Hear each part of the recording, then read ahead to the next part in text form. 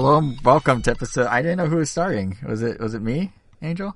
This is a random. It's always right? you. Yeah. So it would No, be sometimes by it's default. you. You counted down, so I thought it might that you start. But okay, hello and welcome to episode 272. Yeah, if you were I don't know when was the last time I started, but I can looks find like that you're out confused. and tell you within 20 minutes of the show ending. And I will. But anyway, welcome to episode 272, everyone, of the Round the Table podcast. I'm Jason. I'm Angel. I am Kevin. And maybe it's fitting that we forgot how we sequence this because we're talking about a lot of forgotten things this episode. We have impressions of Forgotten City. We have first details on Kirby and the Forgotten Land. Everything's so forgotten, we're just calling the episode Forgotten Title because, like, everything's forgotten.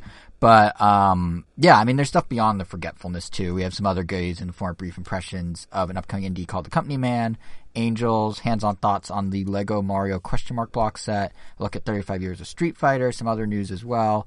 So I think it's a good episode, even if the name is forgotten and not great. And there are timestamps, of course, for all the topics over at the blog post at ramtown.com, where, yes, you will need to once again see Forgotten Title as the thing you click to then get.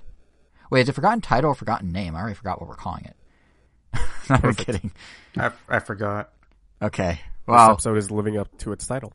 It really is, yeah. And to quickly move past that confusion of title and name, let's talk about one of the forgotten things that is sparking this whole naming scheme. And Kevin, you've been playing the Forgotten City, right? Which is I have been playing the Forgotten City. You are right. and it's on Which is Switch. It's on. I was gonna say it's on Switch. It's in a cloud version. Asterisk. Yep. Yep. It's on but Switch. Yeah. Asterisk. You always gotta talk about that. Mm-hmm. So how is it? Yeah.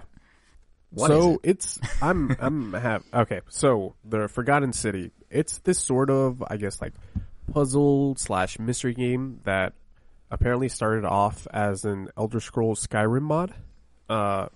It starts off in the modern day, and you choose whether to play as either a male or female, and from there you get thrown into the story, where pretty much upon starting the game, you get transported to this ancient Roman city that's stuck in like a cavern of sorts that none of the residents can leave. Basically, in that city, you learn that anytime that one of its citizens commits a sin, every citizen will be turned into gold immediately, basically killing them.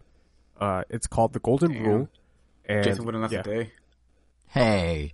Yeah, he I mean, commits you're sins not necessarily wrong, but hey. Yeah. So you meet the magistrate, which is essentially the ruler of the city, or like the mayor, and he teaches you all about the rule and also lets you in on the fact that you can loop to the start of the day, like as soon as you arrive at the city. And the reason that he knows that is that he knows that the golden rule is about to be broken. So in a way, he brings you into this ancient Roman city. I forget the name of it, but essentially he tasks you with finding out who the person is that's about to commit the golden rule and essentially kill everybody. So that's your task. You go around the city to talk to like its residents to try and figure out exactly what and who is going to cause everyone to die. There's about 15-ish different characters, and they each have their own theories and conspiracies about the rules, but they also have their own like storylines, and with those storylines come like some mysteries, which essentially act as sort of side quests. And of course, you can complete them if you want, but generally completing them gives you a little bit more backstory into the characters and other characters, and can also like help you fill in like some gaps in stories, or in this story about who is about to commit the golden rule. One of the side quests, for instance, is the magistrate's daughter has gone missing. So if you want, you can try and figure out who exactly or what exactly happened to her. And so you can finish the entire story without learning that at all. I went ahead and figured out what happened to her. And it opened my eyes to some of other characters' motivations for what is going on in this story, which is really, really interesting. There's an election coming up, so you can try and help the magistrate get reelected by helping out characters who are going to vote for his opponent. But like sooner or later, you'll do something or someone will do something that will lead to the golden rule being broken. Thankfully, whenever you restart the loop, you obviously as the player have knowledge from your previous loops that'll let you just straight up skip the introductions and formalities that come up whenever you come across a character that you've already met before.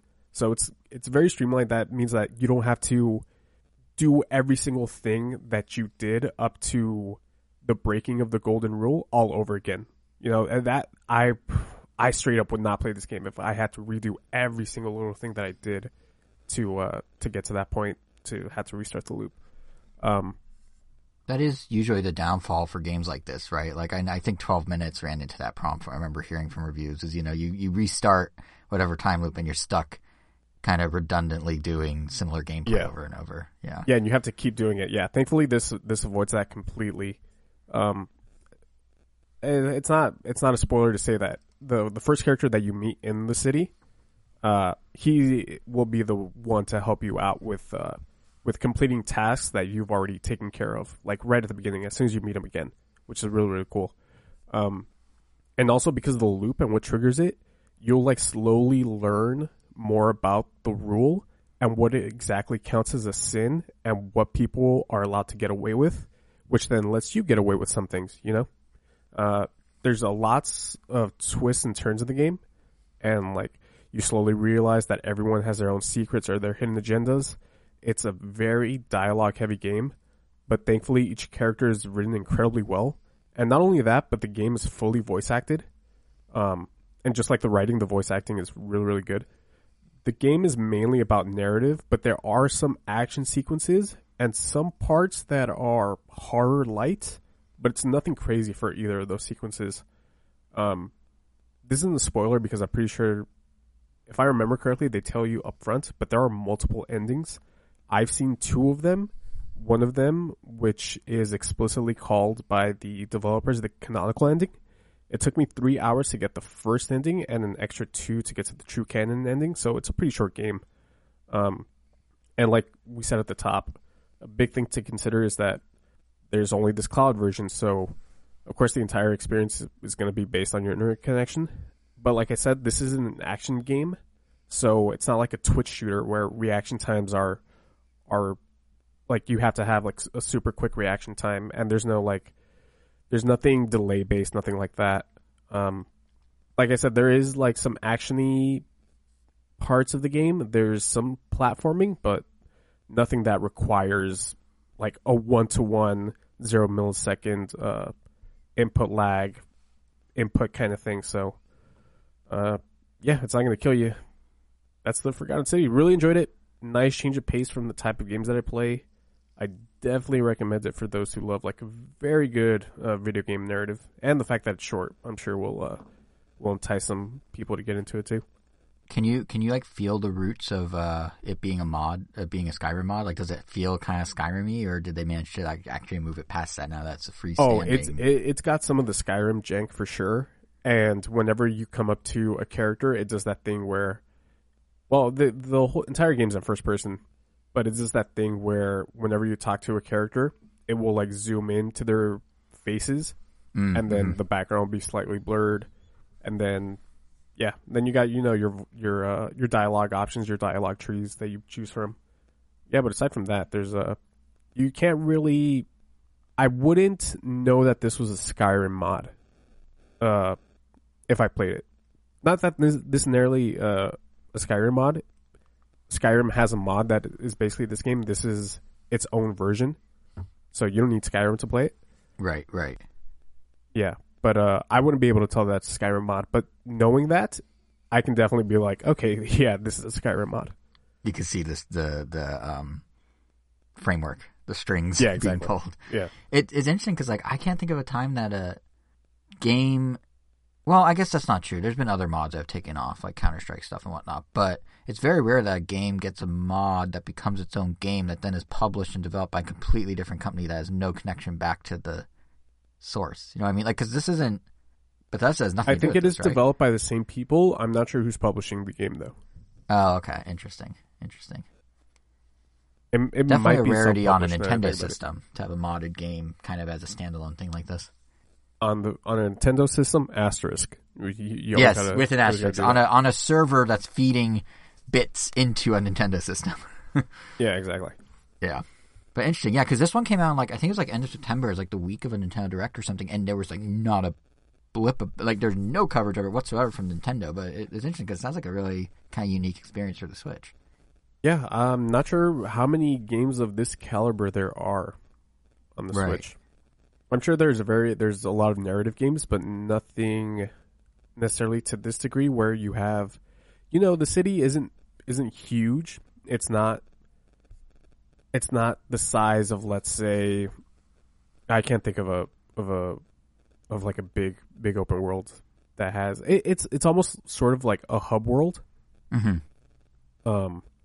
And I guess it'd be the size of an average open world games hub world. Yeah, I'd say that, but it's not like this massive open world. Right. Interesting. Yeah, I need to try these cloud versions eventually. I mean, my Switch sits literally a foot from my router, so I'm not really worried about the connection. But like this or like Guardians of the Galaxy, I've heard good things about in general, not necessarily the Really Switch shocked version. you haven't tried a demo of a cloud version like the Control one. Like I have. Yeah. I had no interest in trying Control, but I just did it just because I wanted to see what playing a game, running on the cloud was like, and I it think was a I lot was better than I thought it was. Yeah, I think I was considering Control. Played way better than I thought it was going to play. I was impressed by it, actually. I should just try Guardian, shouldn't I? I've heard such good things about the story, or even Forgotten City, like these narrative-driven ones where like I'm gonna probably be and then playing. you can talk about in on the one next place. episode. That's true. Look at that, seeding content. Yeah, synergy and all that. Yeah, I should try it. It is weird. I remember with Control, I didn't do it just because they had like a server queue. Like I remember when it first came out because everyone wanted to try it. Like you download it and be like, you can play in like an hour, or at least that's what I saw people saying on Twitter. And I was like, I don't want to wait, so I just never did it, which makes zero sense. But oh well. Anyway, well that's cool, Kevin. That might be one we're checking out. Forgotten City. While we're talking about what we've been playing, I have a game I wanted to touch on too, although it is just a demo at this point. But about a week ago, Nintendo's Indie World Twitter account showcased a game called The Company Man that caught my eye. Pretty much based on the premise alone, which is essentially Based on one of my favorite YouTube channels, that literally called The Company Man. no. This is based. They posted new. Go ahead. Actually, I'll save that for a random Nintendo. But I mean, you already started. At least finish the thought. No, he's saving it for my podcast. Oh, your podcast. Okay. Now the truth is out to the public. There's a rivalry within RN of which RN is the RN. But yes, no, The Company Man in this case, it is essentially a platformer themed around the idea of like office revenge fantasy. So you're a low-level employee named Jim, which the developers have said is a reference to The Office. But yeah, you're this guy Jim, and he decides to overthrow his company's management by working his way up the corporate ladder. Not through, good work ethic or dedication to assignments or whatever, but by literally platforming his way through levels full of bad coworkers and beating bosses in boss fights. So in the demo, you start at like the lowest level of the company's totem pole. You're in human resources and are trying to kind of bob and weave around coworkers who have bad breath, meaning they shoot fire, and interns who are falling from the sky as obstacles that you have to dodge because, interns are disposable. And over the course of the level, you start to actually learn that management is literally pumping out interns from a machine, which you end up breaking in a boss fight with the manager for that floor, who uses, if I remember correctly, I think he uses his computer mouse as a whip. And you, by the way, are armed with a keyboard as a sword in a kind of weird literal take on Keyboard Warrior. But at the end of the level, you're then granted, right as the demo ends, a Mega Man-style blaster projectile ability called Email Blast, because you are literally shooting out emails, much like an email marketer would. So you can kind of see, like, they really are leaning into the theme of it all being just kind of poking fun at offices and having fun with some of the wordplay and the puns and whatnot, which, of course, is right up my alley. They also have the whole game in kind of this nice 2D, I think, hand-drawn art style, and there's all sorts of little tie-ins to kind of bring back the theme of you're in an office in the corporate world. It's like you have coffee breaks to restore health. There are destructible walls made from piles of paperwork. There are different types of coffee you can find. You can brew different coffees for different stamina and health enhancements. But I think what really clicked with me about the game is that it plays so much like a throwback to the NES and maybe specifically the Super NES era of platformers, like that period where everyone needed to make a platformer. So we had all these weird ones around like animals, like, Air the Acrobat, or like mascots from soda cans, like Cool Spot had a platformer from 7-Up. And, gameplay wise, I feel like the Company Man is right in there. You're identifying enemy and boss patterns, you're using different power-ups in the form of your, office-themed upgrades and weapons. You're doing some platforming challenges with like a boost move, all that typical stuff you'd see in platformers of that era. Oops, I almost knocked my water over. But yeah, the difference here is that in a way, the game kind of knows you're older now and that you're in the workforce. So it's not like fuzzy animals or quote unquote like cool mascots. It's, reflecting and parodying the more mundane reality of what adult life is, offices, corporate world, all that. And the demo is just this one HR level, which is kind of like, I guess, fire and like mechanical, like steampunk themed. But I was reading up a bit, and it sounds like they do the whole trope of different themed worlds just around corporate life. So accounting, for example, that level is an ice level. In the game, it's because they have high AC, but on a parody level, accounting has a reputation of being some of the coldest people in a company because they have to deal with the money. So they're very like terse and direct and that sort of thing. So they have the cold level, or, even how you're able to boost your health and stamina with the coffee bean system that I was mentioning before. Like that's a familiar idea. It's just themed well within this. So it was just kind of a fun twist on what we grew up with that sort of platformer. The question is going to be, how much variety is there within this theme in terms of new platforming elements and new mechanics? But I think it's out like this week or next. So it won't take long to get an answer for that. It might actually be out by the time some people listen to this. I literally think it comes out in the next couple of days. But it's just one of those games to have on your radar, especially since the one reveal it got on the Indie World Twitter was so much lower key than a proper Indie World Showcase appearance or something of that sort, which actually, that's a weird thing I've noticed these last couple of weeks. At least since they did the last Indie World Showcase. Like in our last round Nintendo, I was saying it kind of felt that showcase felt a little samey at times. Like they leaned more on games that were emotion heavy and had some similar art styles and gameplay. We highlighted last episode some exceptions like Locomotive and things like that. And that's totally fine. There's a huge audience for games that are cut from that cloth.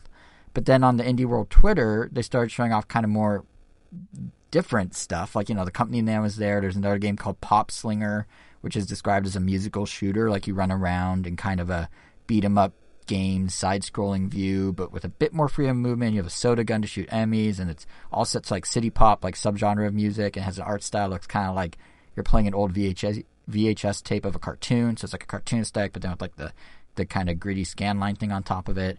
And, maybe these games only showed up on the Twitter and not on the showcase because maybe they're not as of high a quality in the end or something. Like even watching Pop Slinger's trailer, the game feels almost too zoomed in on the character. Like I'm not even playing, but just watching it felt potentially like you're too zoomed in. But to not even include these tiles, the Company Man or this, in like the sizzle reel in the showcase, that just felt odd to me. And I don't know, I guess it's just a missed opportunity because like the Indie World Twitter has about 50,000 followers. I looked at Pop Slinger's view count on that tweet, had 5,000 views on the trailer. Meanwhile, the showcase is sitting there on Nintendo's 8 million subscriber channel with just shy of 1 million views on that showcase alone. It's just like, why not throw a bone? If you think it's interesting enough to highlight 2 weeks later, why not just stick it in the sizzle reel? Like, I don't know. But anyway, that was supposed to be about the Company Man demo. It went a little beyond that. But yeah, that's Company Man. Might be worth keeping an eye on. Yeah, so that's what I've been playing. Angel, your turn. What have you been playing? Or I guess maybe building, because you have the Legos. But did you play anything too, or? Yeah, I haven't really played anything new. I mean, I have actually gone back to Monster Hunter, and I've been playing that a lot with some coworkers. Reliving some, like finally getting through some main bosses, going through the DLC missions, which has been really fun. Finally got myself my Rush mount and my Amaterasu mount, and damn, that Rush mount is super awesome. Like, whenever you get that sprint going and he just starts flying, man, they did a great job.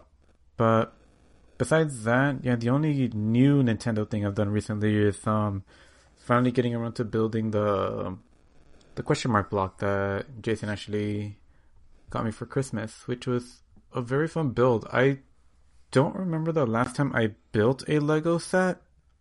We normally don't really have too many Lego sets, and if I have built one, it was definitely a smaller one. I mean, the last one I bought was definitely a Ninja Turtle one. We have like most of the Ninja Turtle Lego set line, but they're all still boxed. I don't even know where we would put them if we built them. But something that I've come to really appreciate about Lego in general It's just that not only, it's the final product and really impressive, but the build process itself just feels very intentional, and they made it fun. Like they make you build things in a specific order so that as as the project goes on, more and more is revealed. You're not just stuck building one side of it the whole time. It kind of jumps around to different parts to keep things fresh. The steps are, at least in this one, weren't that complicated. I mean, it's a giant cube, but slowly putting together the mechanisms that causes, in case you haven't seen this one, it's a giant question mark block that has 3 Super Mario 64 worlds in it, in addition to Peach's Castle.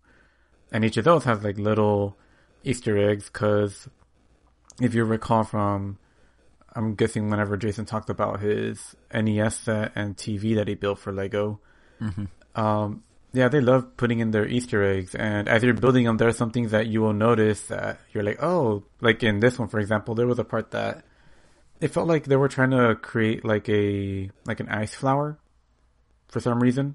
Like it just had like the blue ring around, the white ring in the middle, and kind of like a green stem. And that's completely hidden in the build. It's just like you see it for one layer and then it's gone, which is cool. But it's like a nice little thing. But then you also have like other hidden compartments that it just makes this piece really fun to show off. Because, someone comes in, you open it up, you press a panel, and then bloop, this whole mechanism flips around and you see the 3 Mario 64 worlds and you see the castle. And that alone is already like a sight to behold, especially if you played a ton of Super Mario 64 like I did. And you'll instantly recognize like a lot of the little level detail, like, oh, you look at the lava land. Oh, they bothered to put the rolling log. They have the Mr. Eye in the right spot. They have the Bowser jigsaw puzzle. They have the volcano.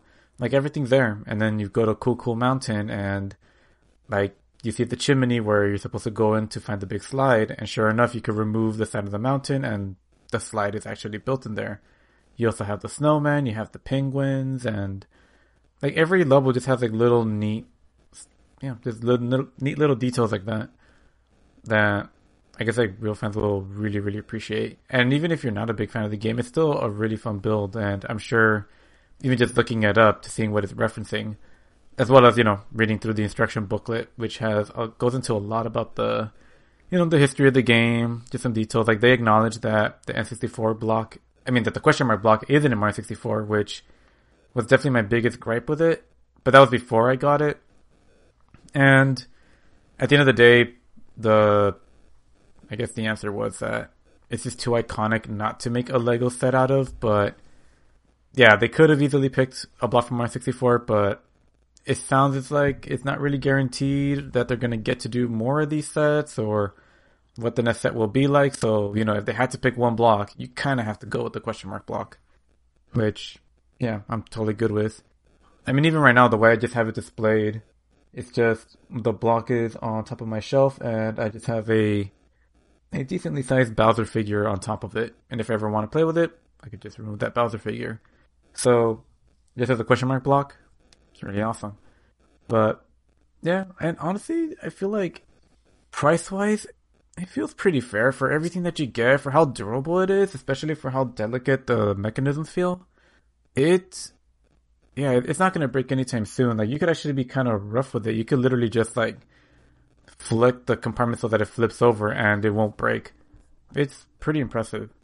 And, yeah, because of that, I just suddenly got into, like, a little building phase. Like, I bought myself a Lego bonsai tree, and I built that. And then I finally got around to building a Woody and Buzz model kit that a friend had given me for my birthday. No, for Christmas. No, oh my god, it was for my birthday. Wow, that was a long time ago. And it just also, technically, the Lego block from me was also for your birthday. Very delayed. It wasn't Christmas. Oh yeah, it was like a. Yeah. Oh, you're right. It was for birthday. Yeah. We kind of double teamed that one, but it was a very awesome gift. Thank you again, Jason. Oh yeah, no problem. And I definitely recommend it if it's still available. It almost makes me want to get the NES and TV set, but I think honestly, the only thing holding me back from it. Huh? I think it might be available. Yeah. Yeah, I'm pretty sure the block is available. I don't know if the other one is. Like, I still keep getting tempted once in a while, but I might hold off. On top of just not having any space to put it, anywhere. I just need to wait for them to release all the sets. I don't want to get it and then they make a Super Nintendo one because I have no nostalgia for an NES. So yeah, I feel like it would be like a shame if I got that and then something else came out later. I don't want to have that retroactive FOMO. Yeah, I guess that's what it would be. Yeah, then I'll be left like. I did check, but we'll see. Maybe we'll still get the giant Bowser's Castle set. Just make it like the Hogwarts one or the Disney Castle one. I don't care if it's costs a couple hundreds. Like, oh my god, the AT-AT that I saw at Downtown Disney the other day was like $700. But it's also really huge. Seeing it built in front of me was, my god, I don't know what people do with it. It looks amazing. Like, I'm sure it's really fun to build, but damn, that thing it's just like those giant statues that you see at Comic-Con that you wonder what person actually buys these because they look really awesome, but they're just huge.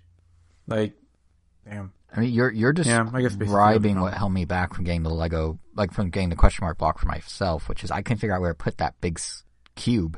Like the Lego NES, I know you're saying you couldn't find space for it, but really it's a TV and it's a system and it's a controller, so they could be a little adaptable. You can put them across different shelves. You can, there's a little flexibility there, but like a big old yellow block, that's been my holdup at this point. It's just where do I put a big old yellow block? So it's funny that we have the exact problem. Because you know where to put it aesthetically, or you just don't have... A little aesthetically. Because my issue is surface space, not so much aesthetically. It's a mix of aesthetically and surface space. I'll make it work. It's both, really.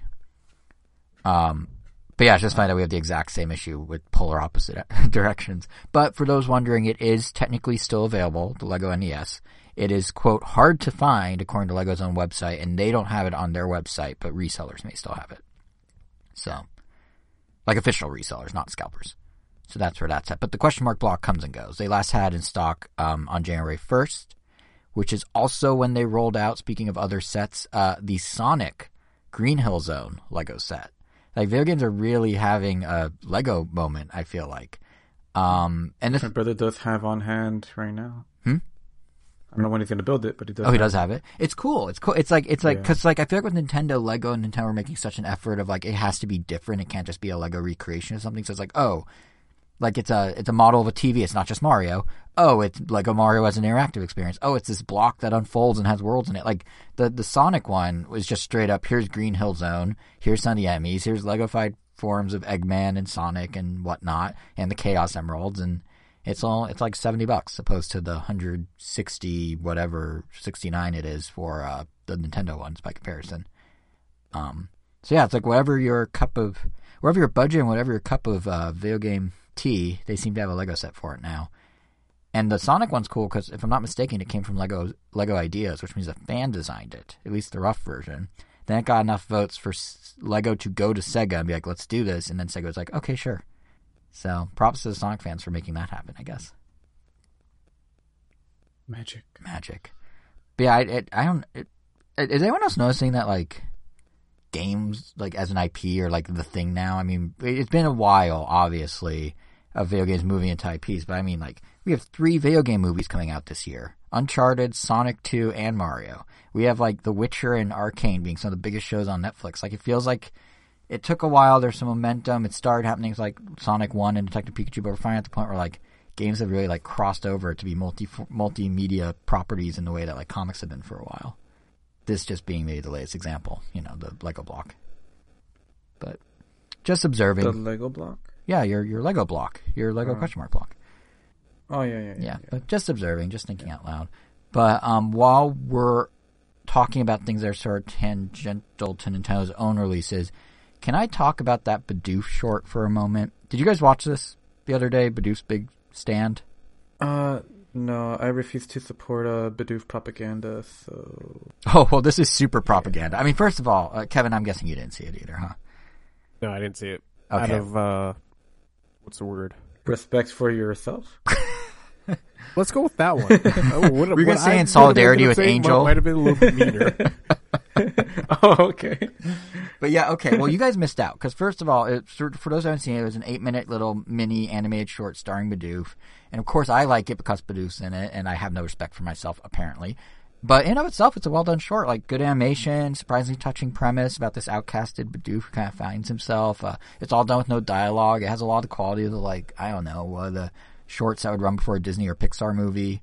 But the reason I mention it... Wait, did you by chance get to watch it with Rachel?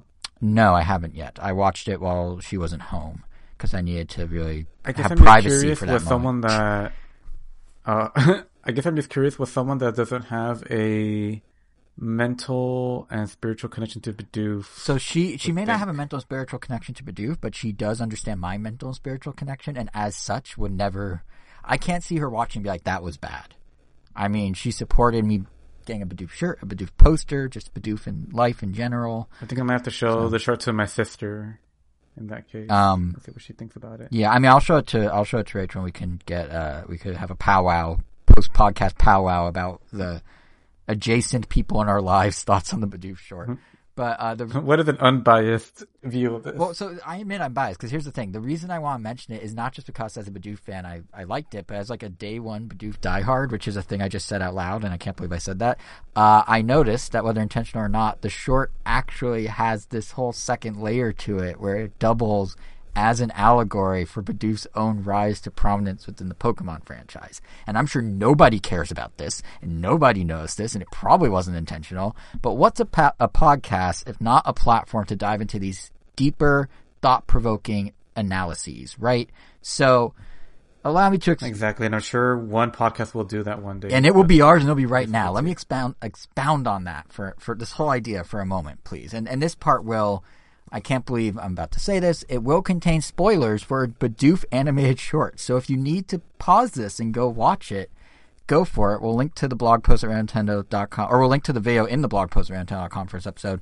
And Angel, Kevin, I apologize for A, the spoilers you might get, and B, I just apologize in advance for what's about to happen to you and what you're going to have to hear. But it all begins with the first frame of the short, which is Pikachu. You see...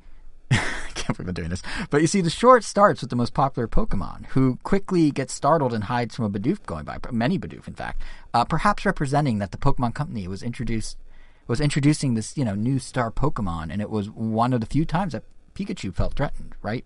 So what we quickly realize, however, in the short, is that Bidoof is actually not on par with his peers. In the short, that's represented by one try-hard Bidoof doing his absolute best, but all the Bidoof around him finding him problematic.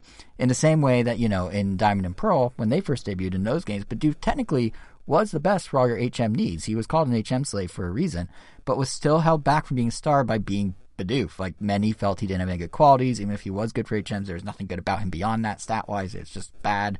So he's quickly ostracized and outcasted, I guess you could say. In the short, that takes the form of separating him from the herd. He's no longer with his other Bidoofs. He's then judged by 2 wild Piplups. He's then chased by a swarm of Starlies and eventually a Staraptor, which easily can be representations for how the early fandom received him. Some found him annoying and wanted nothing to do with him, much like some people probably feel right now as I'm talking. And that is represented with the Piplups. Others heckled him, like the Starlies chasing him. Others were angered by how worthless he was perceived outside of carrying HMs, which is, like why there's our Staraptor screeching at him. Much like perhaps fans screeched with laughter, let's say, at the idea of Bidoof being a good Pokemon. But fortunately, this is where things start to turn around for our protagonist Bidoof and Bidoof in the Pokemon franchise. He's discovered by a trainer in the short, and specifically the trainer's Lucario. Now, Lucario, arguably, I still can't believe I'm doing this, is a representation of a late bloomer to the Pokemon franchise, right? Like, how is it possible for a Pokemon introduced in later games, such later games, to become a fan favorite as fast as Lucario has done and transcend to the level of being a Smash Bros. Fighter? So here's Lucario meeting Bidoof, and the trainer in the short, he's the one that puts Bidoof through the grind of becoming a good Pokemon. He never gave up on him. He's constantly putting him into new situations where he has to use his HMs in creative ways, or in the real life parallel. Put him through the grinder instead of the grind. What? Oh, ouch! No, bad. No. Bidoof deserves all the praise. Are Bidoofs edible? You looked that up while I finished my parallels here, because in real life, you could say the trainer and the Lucario. Nothing on Google about Bidoofs being edible. Wait, did you Google it? What's the answer? There's nothing on it. Good. Honestly, that it raises a question. As a Bidoof fan, would I want... Are beavers edible? As a Bidoof fan, would I want some of Bidoof inside me? Would I want to eat a Bidoof? It's a real question. Do I want to get closer to him in that physical way? I don't know. But anyway, so in the short... Beaver meat is not only edible, but the tail is considered a delicacy. Well, here's the problem, Okay, Kevin. so Hold on. Theoretically, Problem. Bidoofs would be edible. Problem is, Bidoof is not actually a beaver. According to the Pokedex, he is a plump mouse Pokemon, which makes no sense based on his teeth, but that's what they say. Well, he evolves into a beaver, so I guess. All right, so we can he eat goes his into something next. edible. Yeah, but no one cares about his next form. Bidoof is pure in his first stage. Anyway, back to my parallels, right? So in the I still can't believe I do this. In the animated short, the trainer kind of gets him good, essentially. And in real life, you can say that grind that you see the trainer do in the short, that was the small contingent of Pokemon fans who liked Bidoof, the one trainer who actually liked him in the short, and they liked him early on. They put him in fan art. They made those God Bidoof memes. They generally, kind of grinded slow and steady to raising his profile among the broader fan base. And then finally, in the short, there's the big fight. The big Pokemon battle that trainer's been training him for, in which Bidoof ends up becoming the last Pokemon standing and ultimately wins the match and the crowd's, aka the fans' affection. And he seals the deal, so to speak, by getting a high five he so desperately wanted throughout the short from the trainer at the very end of the short. And that final high five, that's the re-embrace by the Pokemon Company. That's the merch, that's the dedicated day of the year, that's all the game appearances. Like, Bidoof wanted to be a star, he had the abilities to become a star, it just took a longer path. The help of a trainer, aka some fans who saw potential in him for it to all finally happen. And now here we are with a Bidoof short and my way too long analysis of what it represents. And it's all because, like in Bidoof's big stand, Bidoof was finally able to stand tall. So thus concludes my TED Talk. Thank you for coming. I'll take questions out in the lobby. And I apologize for what you just had to listen to. I've been thinking about this for like 5 days. What does beaver meat taste like? You can eat beaver meat and it's very good. Okay, I like the fact that in the Pokemon world they have really delicious edible Pokemon in the form of Bidoof. As long as I heard in Brings different me parts joy. of that sentence, I like and Bidoof, like the middle part doesn't matter. You said I like and you said Bidoof, so I'll take it as a win. They probably also use they're like, do they have hides or I don't. those No, considered they're hides? like Their skins? fuzzy. I think. I don't think they have like. Okay, I'm sure they make great carpets too. Wow. Okay. Wow. I don't know how I feel about that. That both is something I would want. Is a house full of Bidoof decor, but also I wouldn't want to kill a Bidoof. Well, so as that all was. Think about it. As ridiculous as it all was, and I admit I just needed to get that off my chest, so thank you for putting up with that.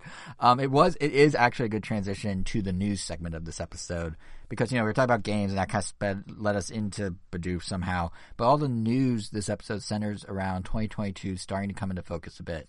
And while we know Nintendo... Okay, hold up. Yes? Hold up. Let me pick a bone with you real quick. Yes. Did you choose this PC Mag article on purpose? Why? Or was it just a coincidence? Why? What's You it know say? why. No, I don't. Open What are you it. talking about? For Pokemon Legends Open Arceus or for Bidoof? Yeah. Do Open it. they reference Bidoof? I actually didn't. I just... Open the article. I'm getting it. Hang on. Is the screenshot of Bidoof? It's loading. Oh my god, the lead image is Bidoof. I did not choose this on purpose. To be honest, I just Googled for a good You're article. full of it. And you absolutely chose this on purpose. I wish. No, so basically what happened is because the video was just like a random YouTube video, but no, it didn't have a synopsis. I looked for an article that summarized the video a bit, so when we link to it in the blog post for anyone who wants, there's a bit more information on it. I didn't even notice Bidoof in the lead image. That was just that was just one of the better articles. But I will proudly take it. What a coincidence. What a coincidence. Much like how, the first news story is also a coincidence, because what I started to say is 2022, a lot of games coming. We didn't really know anything outside of one game, which was Pokemon Legends Arceus, which Bidoof is in. That's why I want to have a concrete date or details. And even then, like this past week, they put out this video, and it's kind of interesting how closely Nintendo is still, to this moment, playing Legends to the chest. Can you guys recall any other Pokemon game where we know this little going into its release? We're 2 weeks out. We don't know the deeper... I mean... I don't know. No, and it's refreshing. It is. No, I like it. Yes, it actually makes it kind of exciting, because the fact that we don't know it all is weirdly almost the most exciting, because it's been so long. Pokemon's been formulaic, or it's been a spin-off. So the fact that we're going in a little blind, I'm pretty excited to check it out as a result. But the video did shed a little light on it, but it's very surface level. So what we know from the video, it was 13 minutes long. It outlined the gameplay, it claims, but what they only really explained is the gameplay loop of you're not just catching Pokemon in the wild to fill out this regional Pokedex in this ancient version of Sinnoh, but you're doing it multiple times over to document certain states of Pokemon, almost in like a Pokemon Snap photo challenge kind of way. And then within that whole system, there are some alpha Pokemon, which are going to be harder to find versions of some Pokemon, and they're physically bigger. And then there are noble Pokemon, which are sort of like big boss fights where you first need to stun them, then you hop into battle. And battle can be turn-based, like in normal Pokemon games, but has this added layer of agile and strength attacks with kind of this risk-reward system of, do you go first or do you go second with a stronger attack, and how will the enemy respond, and what's that mean for your next turn and damage taken that you take.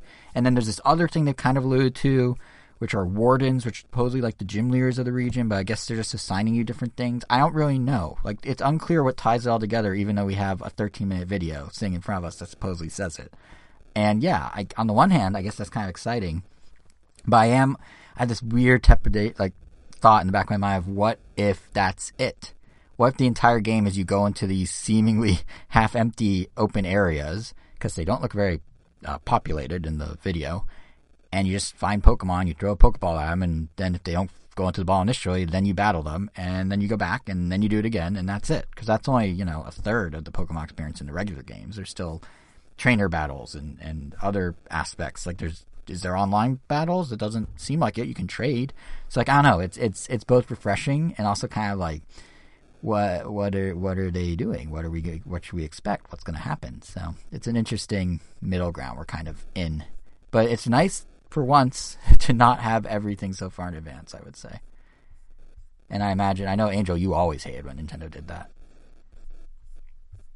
Yeah, it's just a shame that they're not doing that for a game I'm planning on getting. Yeah, like I imagine, Kevin, where are you at with Legends? Because I know initially you weren't thinking of getting it. I mean, it's definitely looking more and more interesting. The thing is, I'm just still not that big of a Pokemon fan to grab this. And considering that it's an open world game, it's going to take up a lot of my time. I already have way too many games to play, so I don't see myself picking this up. Unfortunately, it does look cool though. Yeah, that's fair. And I'm getting Monster Hunter vibes from it. Yeah, I don't know if you guys have, but and like I said earlier, since I already have Monster Hunter, it's like. Yeah, and as someone that's never really gotten into the Pokemon franchise, as well. I'm sorry, did you say you didn't get into the Pokemon franchise? You? Yep. You know me. Angel never played Pokemon before. So yeah, that is both not your name and also not at all true about you. Well, let me ask you this. What is the gameplay loop of Monster Hunter? It's kind of similar, right? You go out, you get the monster, you come back, you're assigned another monster, you go out, you get it, right? Is there anything deeper than that? Because it seems like if Pokemon's just that, it's just doing Monster Hunter. Or if Legends is just that. In a nutshell, I mean, I guess that's all it really is, but, I mean, I guess if you want to get more nitty gritty, I guess, the parts that get deeper are just the level of, I guess, complexity that comes with the armor you build and the weapons you build and how you upgrade them and, pretty much, I guess, how much you can make your hunter feel your own. Not to mention the fact that, every weapon makes the game feel like a completely different game. Mm-hmm. Using the longsword versus the blade versus the insect glaive.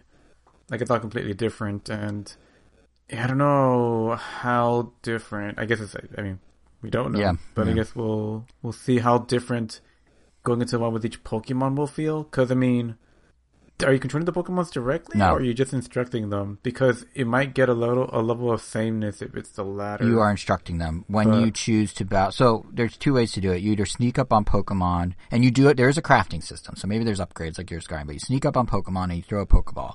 If they get caught the first go around, cool. If not, you then have the opportunity to battle them in a turn-based battle like normal Pokemon. And that's it. Supposedly. I mean, we'll see in a couple of weeks, but that's kind of all they've said. And it's unclear, what the wardens do in terms of progressing the story and what you're doing for them. And, because there's also side quests for other characters, but all they do is also have you go get Pokemon. Like, the example in the video was, someone wanted to see, a Shinx's ears up close, so you go catch him a Shinx. And that's it. So it's just I don't know, how much variety there is over just go get this Pokemon, now go get that Pokemon. But we'll find out. It's nice to be in the dark for once, weirdly. So I'll have impressions in a few weeks' time, since I guess I'm the only one buying it.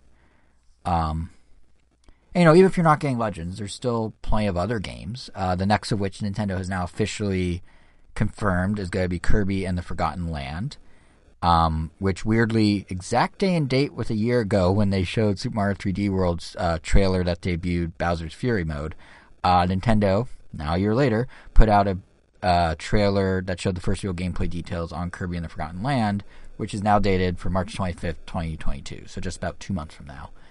Did you guys see this trailer? Yes. What'd you think? I did.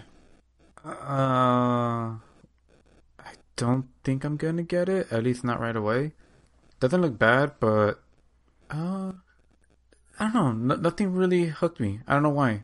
It just seemed like a Kirby game. When I saw it, I was just like, I don't know if I have time for this right now.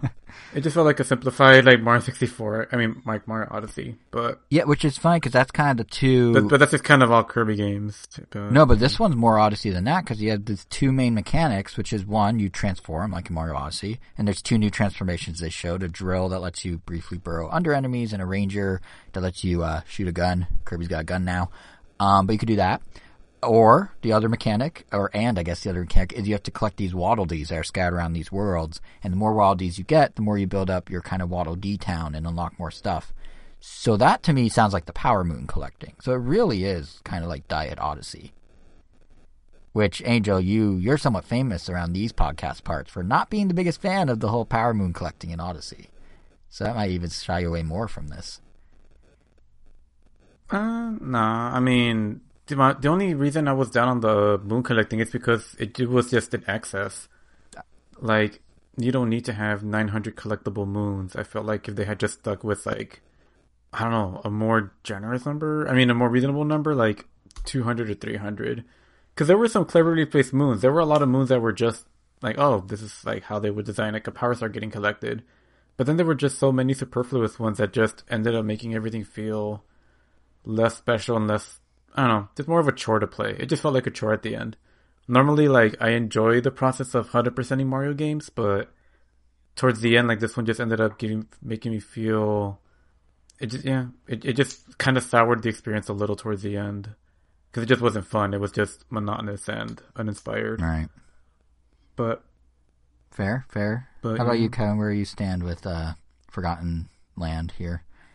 You know what it reminded me of? It looked, it might have just been the camera, but it definitely gave me 3D Land, 3D World vibes more than it did Odyssey vibes.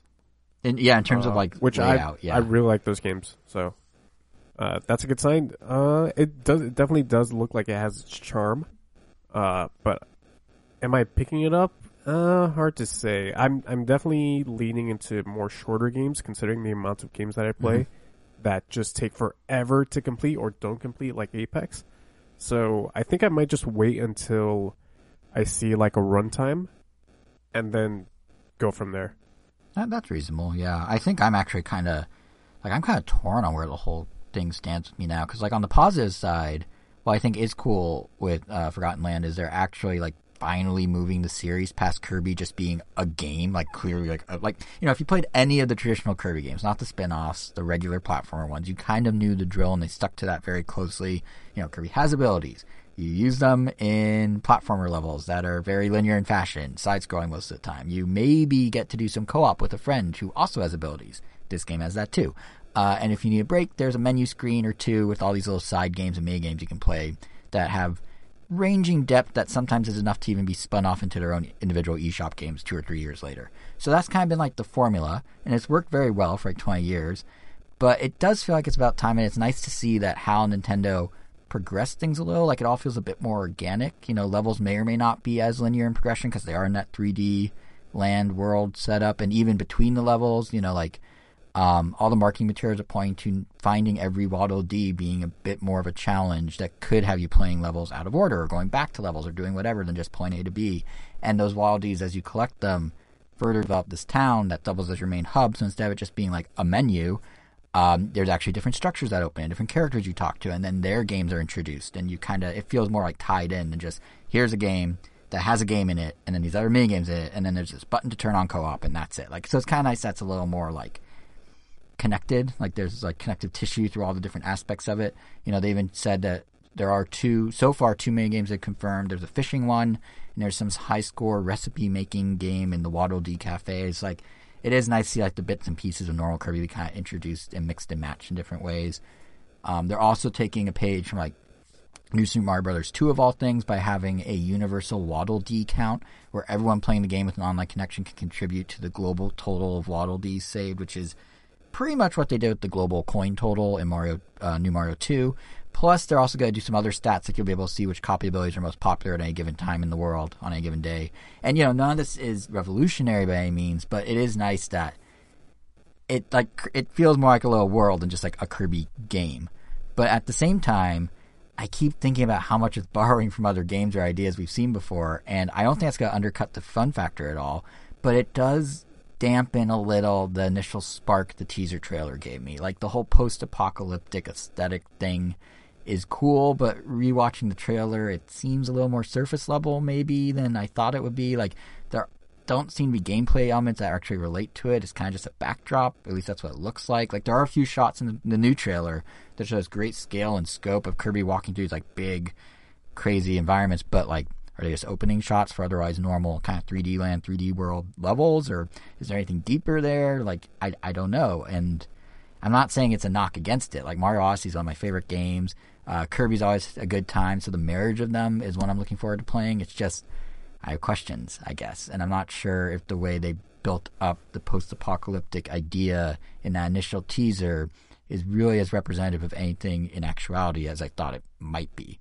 Like, I don't know, there's just like, when I saw that, there's always possibilities like, oh, it'd be cool if you're like exploring all these like half-destroyed skyscrapers, and there's like verticality introduced to Kirby, and you have to actually use his flying a bit more. Or like, maybe there's environmental elements you interact with, like maybe there's abandoned vehicles and stuff you control, kind of like how you can become the Robobot in Planet Robobot, or things like that. And zero of that was in the new trailer. It seems like they're just kind of like background settings. So I guess time will tell, but that's kind of where I'm at with it right now. Is it looks like a fun time, but it doesn't look quite as like fresh or different as that initial trailer pointed it to maybe being, if that makes sense.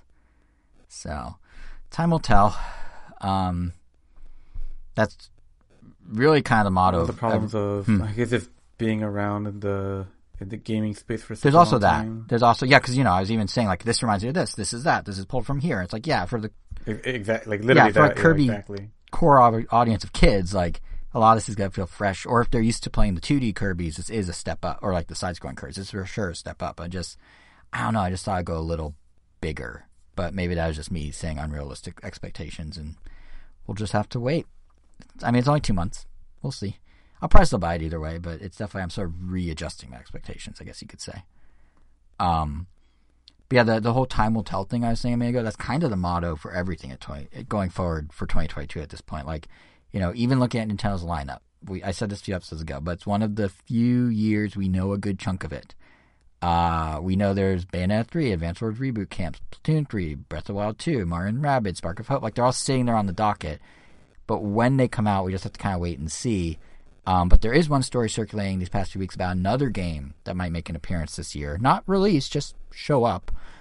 Which is, of all things, Mario Kart 9. Can you believe it? Nintendo's developing a sequel to one of their biggest games. What? Who would have thought? And supposedly, it has a quote-unquote new twist. Who would have thought? Any guesses what that means in terms of a new twist for Mario Kart? I mean, I hope they mean that literally. That'd be you literally fun to fuse speculate. two characters together. A whole new meaning to Double Dash. I liked your tweet, Kevin, that it's going to be 9 characters per cart for Mario Kart 9. Can you That'd imagine? be chaos. Oh my god, the possibilities. Yeah, I mean, I'm hoping it means, if it's something serious, it's like a single player adventure mode, a la Diddy Kong Racing or Crash Nitro Kart or something like that. Crash Team Racing, but Crash Team Racing. Yeah. But I think, Angel, you made a good point when we were talking about this. I think we were talking about it on Twitter that like it literally could be absolutely nothing, because technically every Mario Kart has had a twist, right? Nothing, as in nothing, would be the. Oh twist? no! I mean, like 8 was like gravity. Well, Angel, you explained it. It was your point. Wait, what do you mean? Remember when we were talking about when I was tweeting about this, and you're like, no, but like it's probably gonna be like gravity or like a hang glider or like something that really doesn't actually change anything. Oh, well, yeah, like Mario Kart hasn't really been very inspired, I would say, since like Mario Kart 7. They're still amazingly fun games. Super tight controls and everything. It like always feels refined, but the gimmicks themselves have just felt very whatever's to me. Like Mario Kart, like going from what do we have before Mario Kart 7? And don't say DS. 6 because It was Wii. Wii. Wii. Yeah, it was Wii. Wii. Yeah. Yeah, it was Wii. And then DS. Before that, DS. Before that, Double Dash. Yeah. Which was the biggest twist of the bunch, probably. yeah, that's the only one that really had a twist. I mean, like going from, I guess even Double Dash to DS. I mean, honestly, the biggest twist was probably something that wasn't even intended, which was just snaking. Because I feel like the game is just like, I just remember that game for its snaking and not even so much for literally anything else. If there was a new actual gimmick into Mario Kart DS, I don't remember it. Online? Because I just remember like the exploit with the drifting. Yeah. Oh, and exactly. and you could put But, you custom know, art that's- on your cart, which Nintendo regretted within minutes of launching that game. Oh, yeah. But I guess I don't count any of that since that doesn't affect Well, actual online does. gameplay.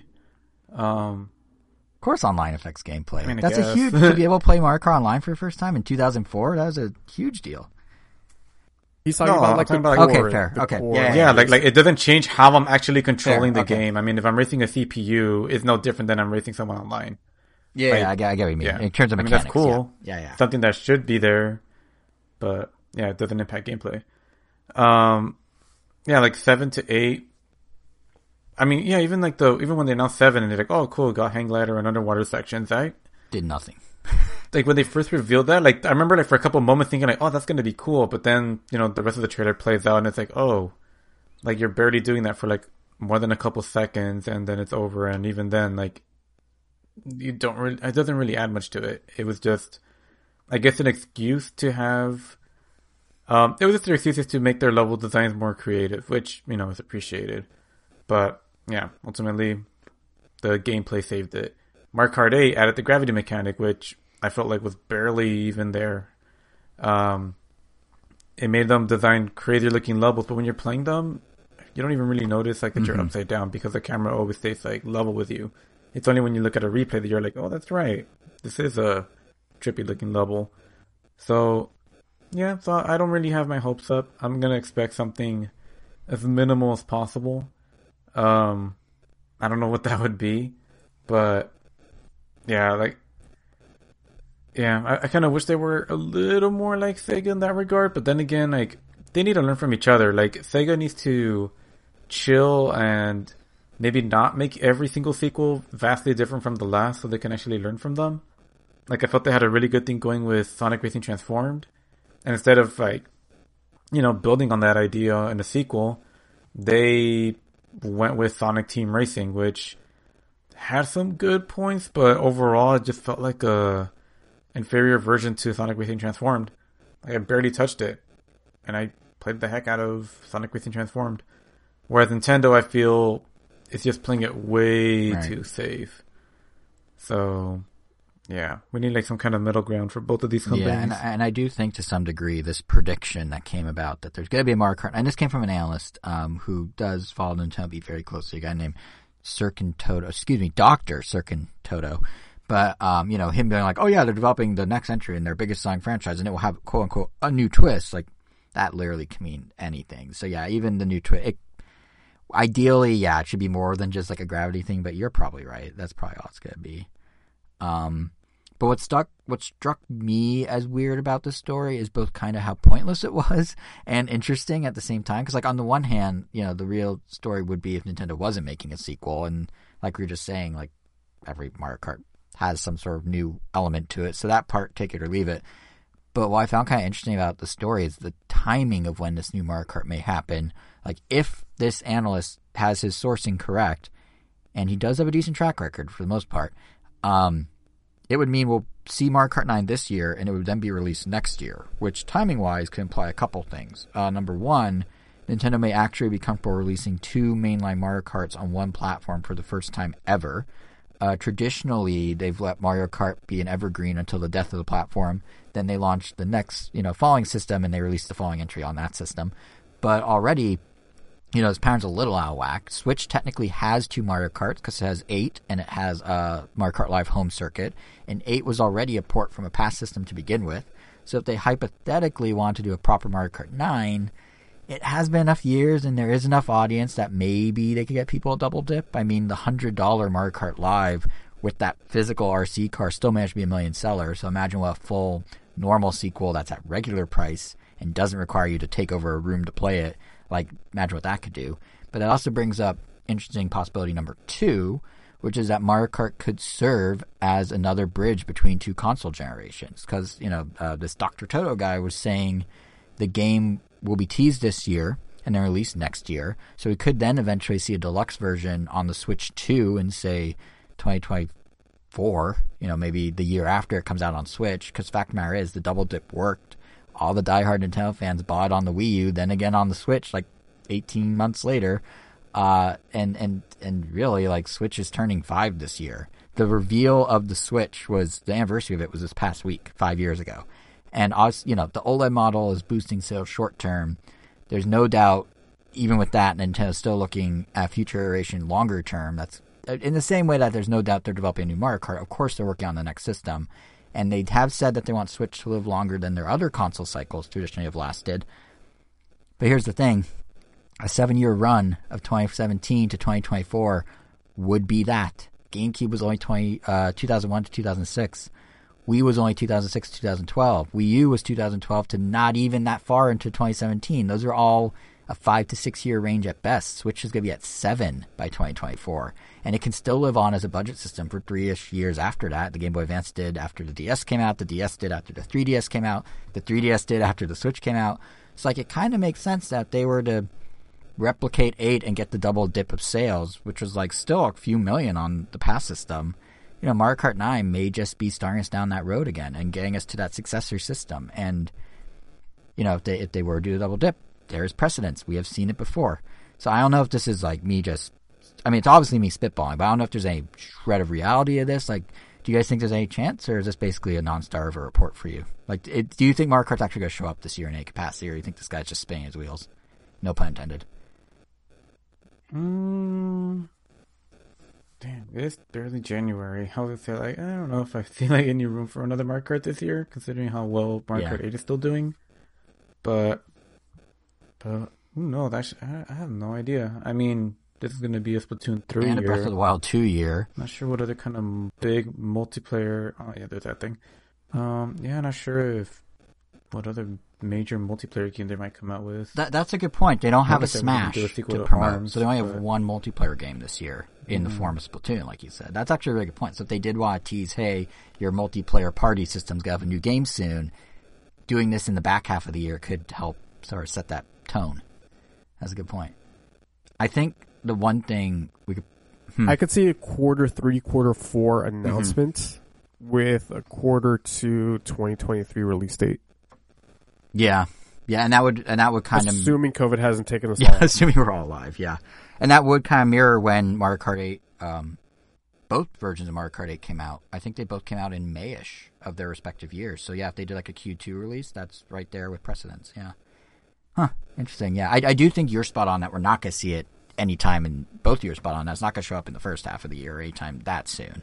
I mean, definitely, the obvious would be, they'd show it at E3, but yeah, I think that would cannibalize the sales way too early. Because, if Mario Kart 8 is still topping the charts, why would they reveal it that early in the year and then sit on it for almost a year? So I think you're right, it'd be the tail end. But also because E3's dead. So they're not going to show it at E3 probably, because there is no E3. So unless you guys have any other thoughts on Mario Kart, to sort of transition to that final topic before we get to our anniversary series about Street Fighter. E3, RIP. Officially, what the organizing body at the the Entertainment Software Association, ESA, there we go, what they're saying is that due to Omicron and the fact that we may all be dead and the increased risk around COVID, they're not holding an in-person E3 this year, which seems pretty cut and dry. That's exactly what we saw in 2020, for better or worse. But where things get a little weird is that the ESA couldn't confirm any date or plans for a digital E3 showcase, which they did last year, and we've seen Jeff Keighley do with Summer Game Fest the past 2 years, and he's already confirmed it's back this year. So that's a little strange that the E3 folk are not just saying it's not physical, they won't even say if it's digital. And then on top of that, some insiders are saying that the ESA wasn't going to have E3 at any point this year, whether or not Omicron happened, and that was just an excuse. Because according to them, who have spoken with the likes of IGN and I believe VGC and a few other publications, the Los Angeles Convention Center never had firm dates reserved for E3. And as far back as last fall, there were some rumblings within the organization that plans weren't moving forward. Usually by now, folks are already in the planning stages of any show, physical or digital. ESA hadn't begun any of that. So it seems like E3 is just dead. This is a good excuse, but we may not see E3 again, which is, for me, personally, a bummer. I like going and seeing the spectacle of it all and being able to deliver impressions here on the show. But what about you guys? Does this faze you at all? Do you care that E3 might be a thing of the past? Yeah. Literally that didn't impact me whatsoever. I already wasn't going to E3. I had the chance to go once. It was awesome. I think I went one more time after. But yeah, I was satisfied. Yeah, it makes sense that it's happening. Not expecting it to come back. Yeah. Not really bummed one way or the other. Kevin? If this was, let's say, high school Kevin learning that E3 was canceled, yeah, it'd be a bummer. Present Kevin, these last couple of E3s have been pretty lackluster. Yeah. So, it is what it is. Jeff, being the ruthless businessman that he is, and upon learning this, tweeting out that Summer Games Festival was still happening. Oh yeah, he did it within 15 minutes. It was amazing. He had the assets at the ready and just was like, all right, here we go. And animal. And that's kind of the thing is there are things that are kind of replacing E3, like all the stuff Jeff Keighley does with Summer Game Fest or with the Game Awards. Like, I feel like, to your point about the last E3 being kind of lackluster, the writing has been on the wall for quite a while now, even pre-COVID. Because, Sony pulled out everything first-party PlayStation. That was a big hit to E3, and it's how it represents the industry. Nintendo did their own virtual presentations for years that didn't need E3's help in a real way. The fact that going into E3 2020 before it got canceled, they're doing that weird thing where they were trying to orient the show around content creators and celebrity appearances because so many companies now have their own channels and methods for getting the word out. I think it was a matter of time. And I do think the longer that E3 goes without that physical presence, the harder it is going to be for them to come back because more companies are honing their Nintendo Direct type strategies. Folks like Jeff Keighley have really gone to establish their own thing. Because, him having the assets ready and being able to kind of troll E3 like that required having the knowledge that he has the companies and the show and everything lined up to be able to do that. So he's kind of stepping in. The Game Awards are kind of stepping in. It didn't help that when E3 tried to compete with these now established players like Keighley's stuff, they completely botched it. Like last year when they tried to do a digital E3 in tandem with the Game Awards, with Summer Game Fest, they had their own organized thing. They had an app you could use. Nothing really worked in the app. The schedule wasn't there. Half the news that happened during E3 was either Summer Game Fest or just companies on their own that were just like, oh, it's the week we're going to announce things. Okay. There wasn't a need for the E3 name. And I think that really speaks to E3 as a brand and an organization. Just in the face of more modern options, it's done. It's dead. It is what it is, I guess. I guess I'm grateful I was able to go when I was. If there is what was that? Oh, no, I was just going to say I'm grateful I was able to go when I was and for as many times as I could. Because E3 as an institution was video game mecca at one point. And there are other events that capture parts of that experience. The Game Awards as the centralized event, the PAX or Comic-Con as gatherings for fans and enthusiasts. But yeah, I think the sheer spectacle, the scope, and the unreasonable amount of money that was poured into E3 and its after parties and all that, we're not going to get that again.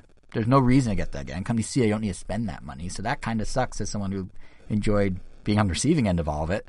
But I get it. Just the reality of our times. What were you going to say, Kevin? If there's one aspect that I will miss from E3, it's not from the show directly. I am what is known as a react frog, where I will see other people reacting to events. And so I'm going to miss Giant Bomb reacting to the Ubisoft press conference every year. Kind of funny being bored by the EA conference. I'm going to miss that kind of stuff. But I'm gonna miss seeing videos of people losing their minds when inevitably a brand new, I don't know, Dark Souls game gets announced. So I'll miss that kind of I stuff. feel like those will still be there though, because like as they do digital presentations, My bad. So that'll still but not happen, at the scale. right? Yeah. Yeah, digital presentation, but not 5 press conferences at a time. When you have Microsoft one day, Bethesda and Ubisoft the next day, that kind of thing.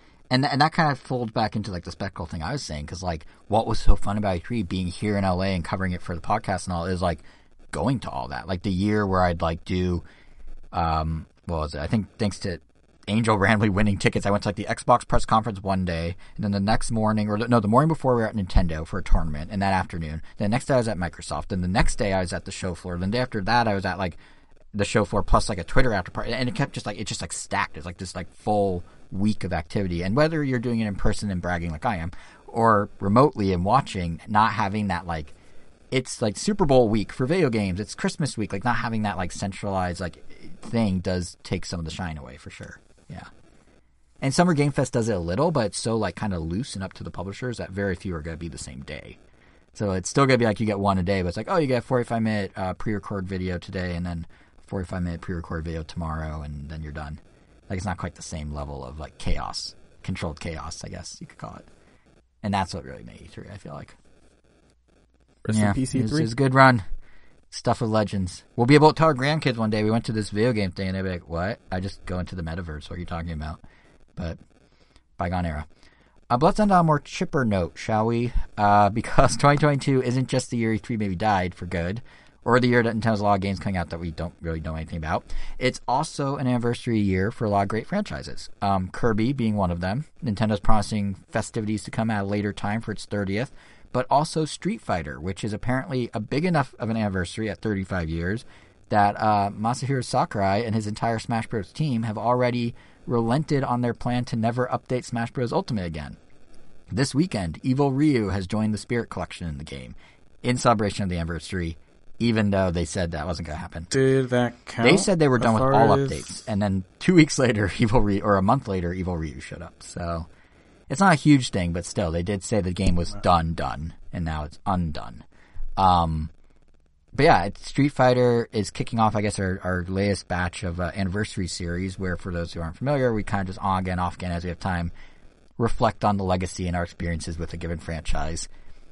It's Street Fighter's time, and Angel, I feel like you, this is more your speed maybe than Kevin or mine. You're the Street Fighter dude, so what has the series meant to you over these last however many years? It's weird, because I don't really consider myself a well, I don't know. I'm weird. I'm not. I definitely have a lot of admiration for the franchise. I'm a huge fan of the franchise, but I've really only played Street Fighter 4 3D Edition. That's like the one I've probably put the most time into as far as like an actual Street Fighter game. Most of my time is definitely spent watching, just tournaments. I love the competitive scene of Street Fighter. It's like probably one of my favorite things about it. And what always kept me coming back to the series is to watching EVOs, watching Capcom Cups, watching whatever random stream I could find that has Daigo or Justin Wong or these like greats like playing Street Fighter. And as a result, it made me fan of a lot of the characters, a lot of the lore, surprisingly. And yeah, I think it definitely started with Street Fighter 4 3D Edition, because up until that point, we had Street Fighter 2 on like the Super Nintendo and like its 80 different variations. And then we didn't really have a lot on Nintendo for a while. Like Street Fighter 3 skipped out on it completely. And then GameCube, I don't remember much at all. Outside of, but maybe there were some re-releases of I don't even know if we got Street that. Fighter 2? GameCube was Street shunned Fighters? when it came to like 2D Capcom games. Like it got the Capcom 5 and I think like a Mega Man Battle Network side scroller, but like besides that, they did not bring anything to it. Yeah, it just seemed kind of dry. Like eventually I got myself a PS3 and I was playing, games parallel to Street Fighter, the Capcom family of fighting games, like your Marvel vs. Capcoms. That was a ton of fun. But then Nintendo eventually got Tatsunoko vs. Capcom, which was also really fun and awesome. But yeah, like I love that Street Fighter, like, just over the years, and even, like, going into Street Fighter 5, which I only briefly played, but as I mentioned, definitely watched a ton of. Like, I guess it's kind of like Mario Kart, except where overall the gameplay stays the same. You're doing Hadoukens the same way you have been since, like, the 80s or 90s or whenever Street Fighter 2 came out. But the rest, like, changes just enough that makes every game feel very unique. From just adding a parry system in Street Fighter 2 to adding a super in Street Fighter... adding a parry in Street Fighter 3 to adding a super in Street Fighter 2 to adding the focus meter in Street Fighter 4, Street Fighter 5, kind of changing the way you do defensive plays with your V skills and critical arts. Like, yeah, it's definitely a game that has just evolved pretty nicely over the years. And definitely gotta give it props for that. But, oh man, and I think like my biggest, I guess, I don't even know what to call it, disappointment with the franchise is probably just the fact that Ryu got spoiled or, leaked for the Smash reveal the day before he came out. Because that trailer would have been... You would have lost your mind at 7 a.m. standing in line for whatever Nintendo E3 event we were standing in line for. Yeah, because like I mentioned, like, even if I didn't really play Street Fighter competitively, like, I guess at that point I was like to Street Fighter what like a hardcore Lakers fan is to Lakers. Just really following the sport, following the characters, both the lore and the the lore, real life, the Laker lore where they do off season. That's it. I mean, it's somewhat accurate. I get what you mean. People follow like what the players are up to, but yeah. Yeah, but it's been interesting. Kevin, were you much into the like 2D button combo fighters like Street Fighter? Yeah, I'd say I played a good amount of the Street Fighters. I played, like, I remember playing 2 at one of the restaurants nearby that still had arcade cabinets. I've always liked the Street Fighter games, but I'm just not a huge not a Street Fighter person. I'm just not the best fighting game person. So like I tried out Street Fighter 4 when they did their arcade edition update. I believe when Super Street Fighter 4 came out. I played that one because that one had a brand new character named Juri, and I was a huge simp for her, to the point where I made myself a custom Juri shirt, like really? Online. That was cool. Wow. Yeah. And then I played Street Fighter Cross Tekken. Man, remember that game? Because I was also a really big Tekken fan, and so I gave that game a shot. And once again, I have fun with these games, but I'm just not good at them. And then Street Fighter 5 was when I finally tried to get good at them, like right from the beginning. But once again, I have fun with them, but all my friends are really good fighting game players. Elvis is good at them. Angel's good at them. We have our friend Celso, who's really good at them. Our friend Daniel, who's really good at them. So like, I can just never have fun with them because they'll just cream me. But yeah, I like the games. My favorite Street Fighter memory is actually from Street Fighter 5, where me and a few friends, we went to a music festival in Phoenix, Arizona. And we got this beautiful Airbnb, and we took a PS4. And we came back from the festival maybe around, I don't know, maybe around 11 to midnight-ish. And me and Celso started to play Street Fighter 5. And we played for 5 straight hours. I don't even think we switched characters, which was funny. Yeah. I played Cammy the entire time. I don't remember what he played. But yeah, we just played for 5 straight hours. I remember Elvis actually messaging us like, wow, you guys are still playing? I remember people coming into the living room and looking at us like, you guys are still playing this game? You guys have been playing for 4 hours. We were just having a grand time. We were just messing around with each other. We were trash talking each other. Alcohol and pride might have played a huge part in why we played it for 5 straight hours, but man, I loved it. Yeah. The series doesn't mean much to me, but I still have a lot of fun with it. Yeah, I think I'm kind of in your boat, Ken, that one, all my friends are good at fighting games except me. Wait, but that means we each have a friend that's not good at fighting games, each other. But besides each other, yeah, same boat. And also, I just like the... I mean, I'm pretty sure I could destroy you in any fighting game, though. Yeah, you could. Because that's the other thing, is I'm just bad at the button combos, like just the all of that. But I do appreciate, like, it is fun to play casually. Like, I've always had fun fighting games casually with friends. But I do appreciate Street Fighter's legacy, I feel like. Because I feel like Street Fighter kind of...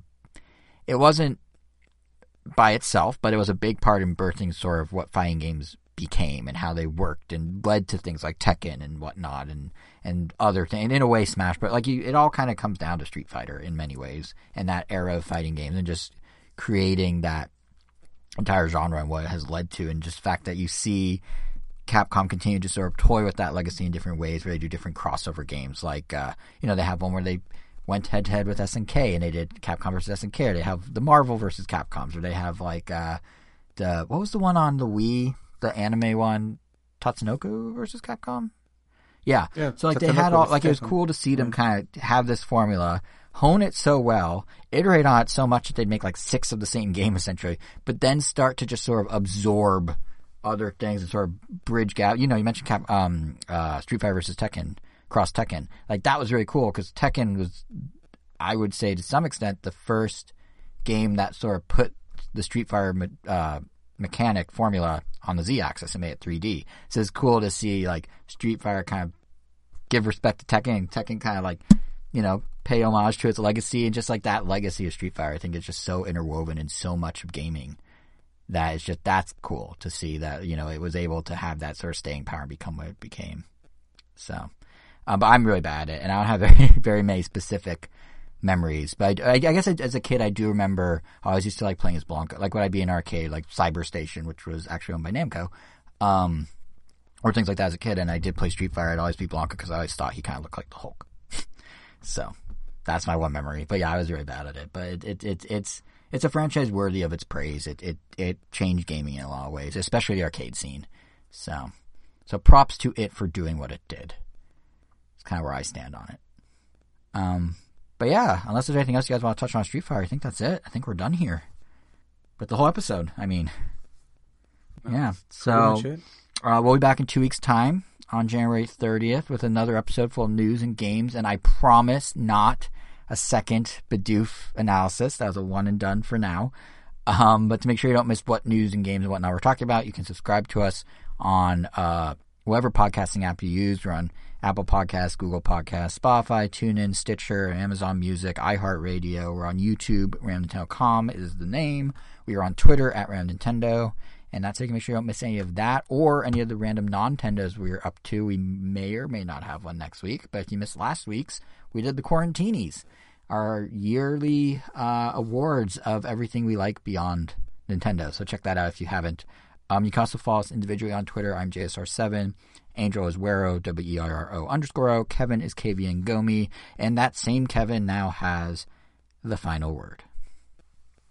Apparently, there is a restaurant chain in Canada called Beaver Tails.